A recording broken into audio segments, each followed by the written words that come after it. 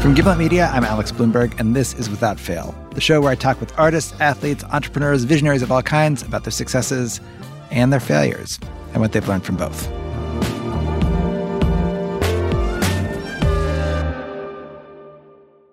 Today in the show, I'm talking with Janice Bryant Howroyd. 40 years ago, she started her company by herself out of a storefront in LA. And today, it's a huge multinational corporation with thousands of employees, thousands of clients, including some of the top Fortune 500 companies in the world, and revenues of over $1 billion, making Janice Bryant Howroyd the first African-American woman to start and run a billion-dollar business. And in our wide-ranging conversation, I talked with Janice about a lot of things. How she started her business, of course, but also what it was like growing up with her large family in a segregated town in North Carolina. Janice's business is called the Act One Group. It's a staffing company. It helps place full and part-time employees with companies that need them. Janice, over the past 40 years, has thought a lot about how to find people jobs. She's very good at it. I would know, because before our interview even began, she had a job for me. So, Alex, before we begin... Yes. Would you just say hello to Layla? She's my friend for the day. Layla is 9 years old. She's from Northern California, and she's visiting today, and she's working with me today. And I'd love her to know why podcasts are important and the different things people can learn from podcasts before we start. Layla, say absolutely. Hi to Alex. Hi. Hi, Layla. Hi. How are you? Good. You're 9 years old? Yes. My son is 8 years old. So you're in third grade or fourth grade? Fourth. Fourth grade. And you're spending the whole day with Mrs. Howroyd? Yes. Wow. That's great. And I'm supposed to tell you why podcasts are important and what you can learn from podcasts? Okay. That's my assignment. You can learn anything from a podcast. There's a podcast on literally any subject in the world that you want to know about. Mm-hmm.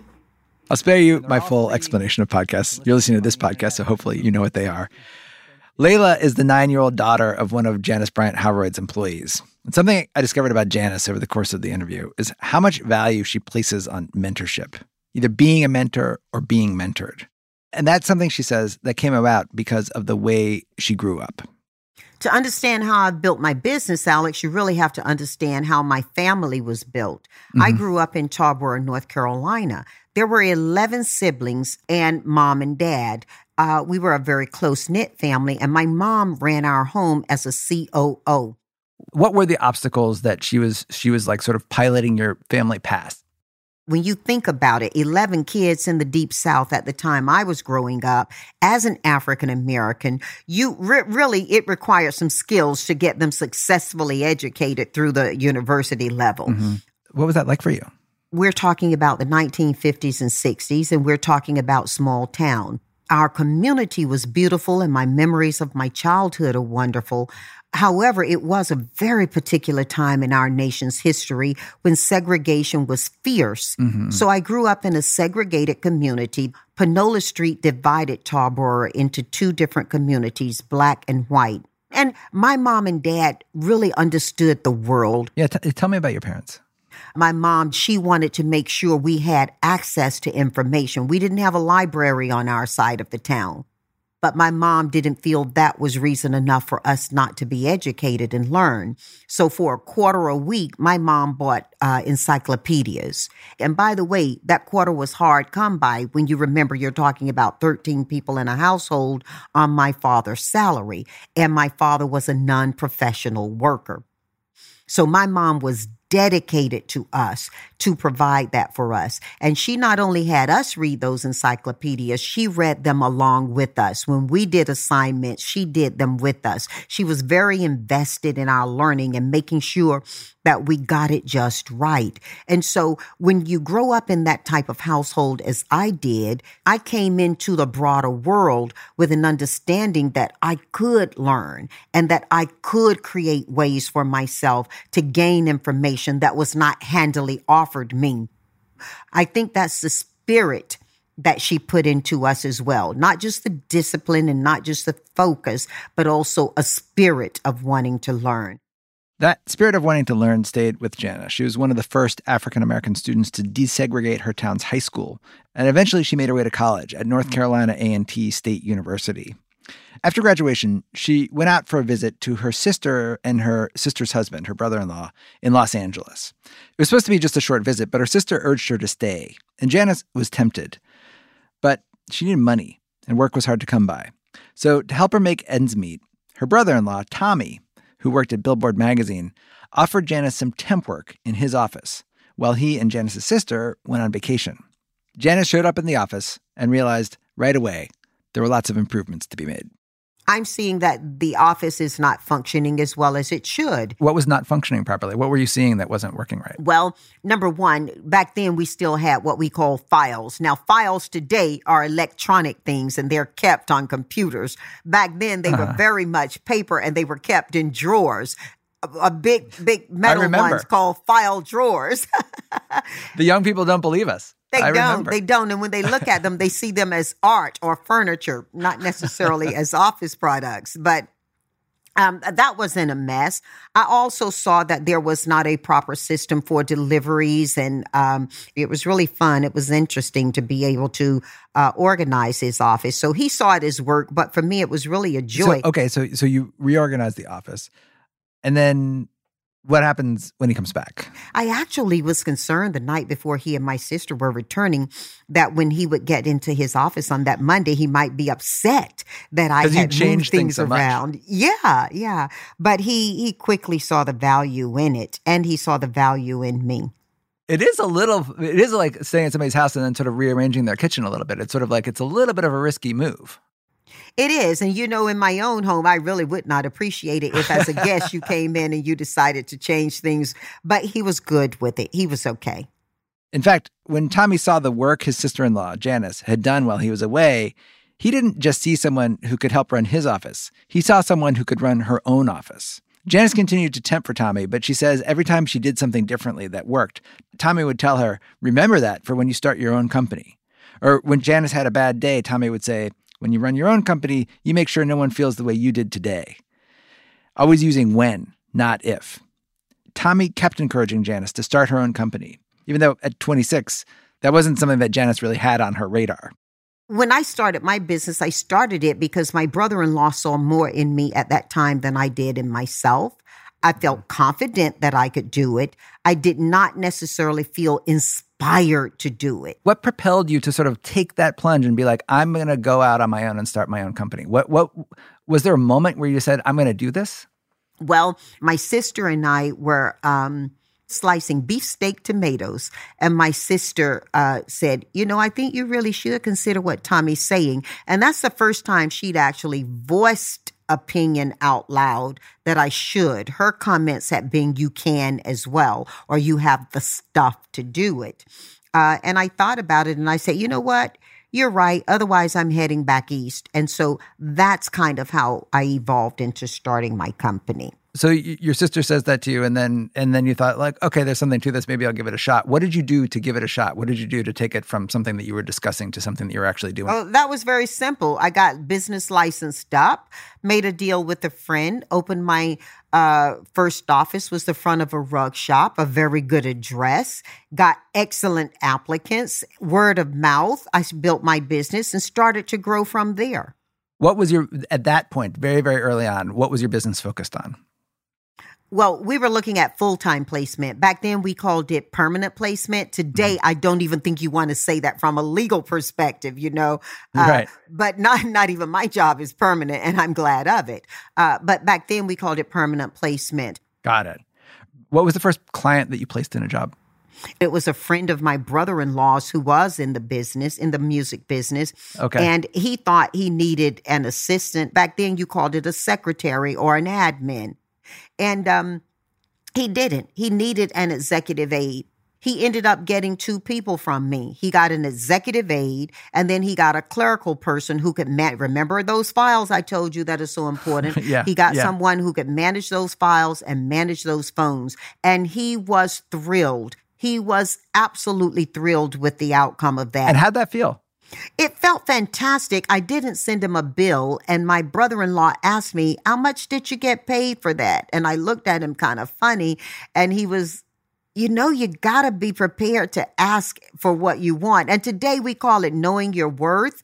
But back then, it didn't occur to me that it would be easy to bill him. I had told him what the fee would be.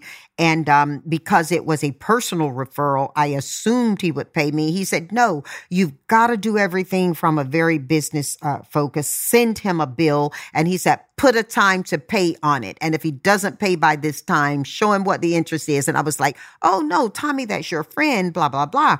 And he said, no, Janice, you've got to start out the way you're going to hold out and start your business being very clear up front. A very good lesson to learn, because even today, sometimes in much larger engagements, I find that my organization and other women who run companies who I mentor, we are very attentive to the service, but sometimes we don't serve ourselves as well. I think it's a really good lesson. I think you're right. I think it's very uncomfortable to ask for what you need to get. And, Tommy told me the greater distance of time from when you provide the service and you ask to be paid, it becomes debatable. So establish it up front.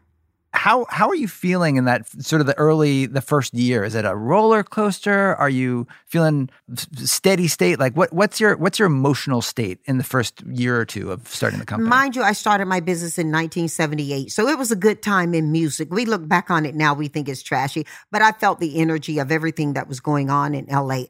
I had migrated from the music industry into servicing some of the auxiliary businesses to music, the finance, the bookkeepers, these kinds of companies. Right. So it put more stability in what I was doing, more predictability in what I was doing. And the first year of my business was actually a great one for me. So the first couple of years, it sounds like they were pretty good. Like the music industry was growing. You're like finding good applicants for people and all the auxiliary businesses there. You're making good money, it sounds like. I wasn't making incredible money, but I was interested in having fun and sustaining my lifestyle. So I was doing well on the whole. You know what people look for today when they talk about work-life balance? Yeah. That's what I had then. That's what I was enjoying. I wasn't, trust me, I wasn't buying real estate on my income, but I was paying rent and I was having a great time doing it. And so that's interesting. And I think that's like, you had a classic small business, a classic lifestyle business. There's no necessarily indication just from hearing your story from the outside that is going to go into what it is today. What took it on a different path? There is a lady named Gwen Moore who is a dear friend to me. Gwen Moore was a California elected congresswoman. One of Gwen Moore's legacy moments, and she's had many, was she saw back then that while it was important to have diversity in your workplace, it was equally and in some ways more important to have diversity in your supplier base. Mm-hmm. I got a call.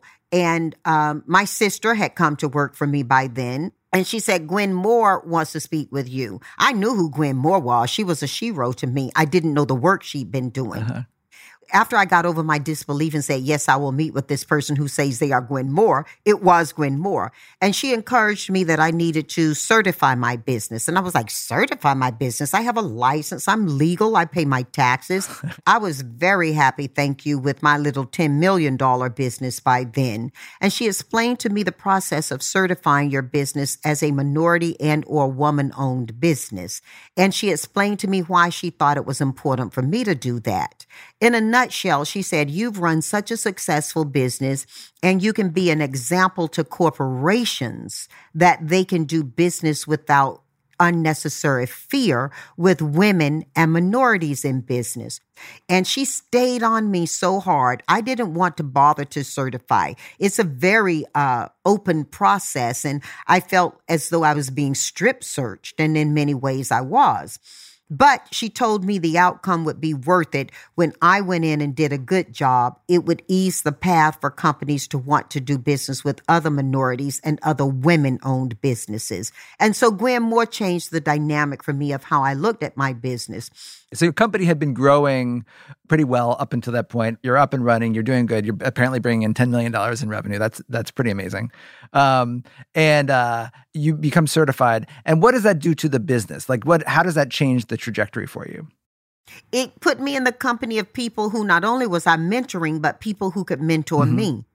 I was meeting other businesses as well, and other minority businesses became my clients. After all, to be a business, you have to hire. You want to hire people who have a reputation for doing the best. And so my name got built up there. So you're meeting a lot more people who then become clients of yours. Absolutely, absolutely. And not just clients, a network of support that had never existed before, and that encouraged me then that perhaps I should look at building my business larger than a California-based business. And so that meant expanding into other states, other parts of the country. It did, and not just from state to state in the United States, but from country to country across the globe. Got it. I've heard many people talk about the strain and the difficulty of the first 2 or 3 years. All of that happened for me when I transitioned from full-time to temporary work. The dynamics of how I did business changed. And that's when I started to feel that pressure and that staying up at night. And am I going to assume this client? Can I afford to assume this client? That's when it started to happen for me. This is the part now that we're getting to the sleepless nights. That's when I started to have more of those thoughts around, oh my goodness, how am I going to do this? Should I do this? That so many people have in the first year of their business. I had that perhaps in the second decade of my business. Got it. Now I'm an employer of people, and I've got different offices, and I'm thinking about making sure that I don't stretch myself in a way that puts at risk the opportunity and the careers of the people who've trusted in me thus far. That second decade of business where Janice's company was expanding into new markets and countries, opening new offices, it was just a lot more stressful because for the first time, she wasn't able to pay for things as she went. She told me, and I never really thought about this because I don't run a staffing company, but, you know, if you get a big contract from some big multinational saying, like, we need 20,000 staff people over this period of time, you have to first hire those staff people yourself, pay for them all, and then wait 90 days or whatever to get the money back from the company that's contracted with you. And what that means is that you're putting out a lot of money up front and waiting to get paid back. That was new for Janice, and it kept her up at night, worrying about cash flow, worrying about whether she's spending too much, worrying about whether she's putting her employees at risk. But she says that there was one thing that was really standing in the way of her growing her company. And it was something that went deep to the core of who she was and how she thought about herself. What that was after these words from our sponsors. Welcome back to Without Fail and my conversation with Janice Bryant Howroyd. She told me there were many factors for her success, divine factors as well as individuals who'd helped her along the way. But she said that the one thing that really made her business take off, that really changed its trajectory, was this realization that she had about herself not too long ago. Until I forgave myself for being female and African American and smart at the same time, I did okay. My business started to really grow the day that I forgave myself for being smart and female. Tell me more about that. What do you mean? Well, for years, I would take my innovations, my thoughts, my solutions, and get them into the hands of employees or males who were in other companies to put forward if I believed in the outcome. And I did that as I think a result of the experience I had growing up as a female and as an African American person. It wasn't always good to be the smart one in the room if you were a woman. I just knew inherently and by experience that being a woman and putting forth the best idea that got solved on or delivered to was not the smart thing.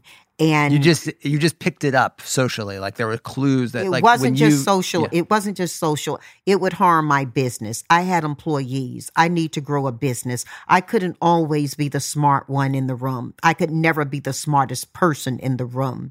And so I built my business, and I'm not proud of it, but I built my business to some degree, in some instances, by gifting my brilliance to someone else. It might be a text message to someone, say this, say that. Or it might be before a meeting, walking them through a PowerPoint that I sat up all night designing to express a new solution. So you would have a good idea. Or you'd say, we need to do this, or this is a thing that our direction our company needs to go in. Alex, I want you to say this in the meeting. I'm not going to say it. And Correct. now, or if we're in the meeting, I would text you what to say because I could anticipate the question coming. Oh, wow. And why did you do it that way, do you think? Alex, I think you get why I did it that way. It was punitive not to do it that way early on. And I decided several years ago, I had to stop that practice. I have a daughter who is an adult. She deserved to see that a woman could have the best idea in the room, lead the team forward, and we could all win from that. And it was from my desire to change my behavior based on a conversation she and I had that you don't serve yourself nor the company well to not put forward who you are. You don't need to have to explain who you are every time you walk into a room. Perhaps some of your ideas and your innovation should be put forward under your own name. And it was a deep conversation she and I had around things that were going on in her own life that she encouraged me. I needed to be a role model to what I was asking her to do. And she was right. And I will tell you, not only were so many women telling me moment to moment, just by the change of my behavior, not by any declaration of female independence that I made, because I made no announcement that I was changing my process. I simply changed it. And I saw so many women speak up. I thought you were the one who were so-and-so. Or, wow, that really impacted me. Or young women on campuses.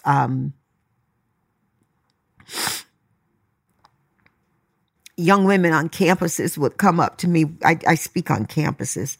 And they would come up to me and they would tell me what it meant to them to see what I was doing. And it made me understand that there is beauty and there is power, but more importantly, there's authority and there's need to live our best lives fully and do that out loud. And so even though I made the change in how I behaved because of the conversation I was having with my daughter, I do believe it helped a lot of other daughters. And I'll tell you, Alex, I think it helped a lot of men too, because I've had so many men be supportive of how I changed my dynamic. I mean, I still wear my stilettos to meetings. I haven't, stopped being the feminine side of me I was back then. I just decided to celebrate that smart is no alien to being feminine. And so I could be me completely. And I do think my business has grown better for it. But more importantly, I think I enjoy my business more now. In owning my brilliance and in being smart out loud, I believe I have also gifted myself with the ability to say when I don't know. Right. Saying when I do know, has given me the permission and the authority to say when I don't know. And that's big.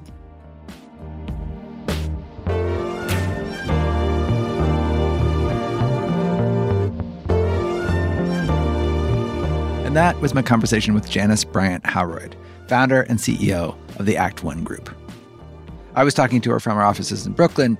She was in her office in LA, and we'd sent a field engineer out to record her side of the conversation. After we hung up and we got the tape back from the engineer, I realized that little 9-year-old Layla had been very patiently waiting for us to finish. I need to go to the bathroom. I could tell you needed to go. Okay, so we're going to put the room back right, because you always leave a room the way you found it or better. Okay. What do you do? Put the chairs back. Yeah, you always leave a room the way you found it or better. Okay? Everywhere you go. Next time on Without Fail, my interview with Ron Johnson, the designer of the iconic Apple Store. He shares the leadership lessons he learned from working closely with Apple co-founder and CEO Steve Jobs. For my first year at Apple, I think every night, 8 o'clock sharp, I knew the phone rang. It was Steve. I kind of felt when I, started to work for Steve, I had an 8th grade girlfriend finally. You were on the phone with your crush. I was on the phone with my crush. That's next time on Without Fail. Without Fail is hosted by me and produced by Sarah Platt. It's edited by me, Nazneen Rafsanjani, and Devin Taylor. Jarrett Floyd and Peter Leonard mixed the episode. Music by Bobby Lord. If you like Without Fail, leave us a review. And also, tell your friends. Tell them all. Why keep it a secret? Thank you for listening.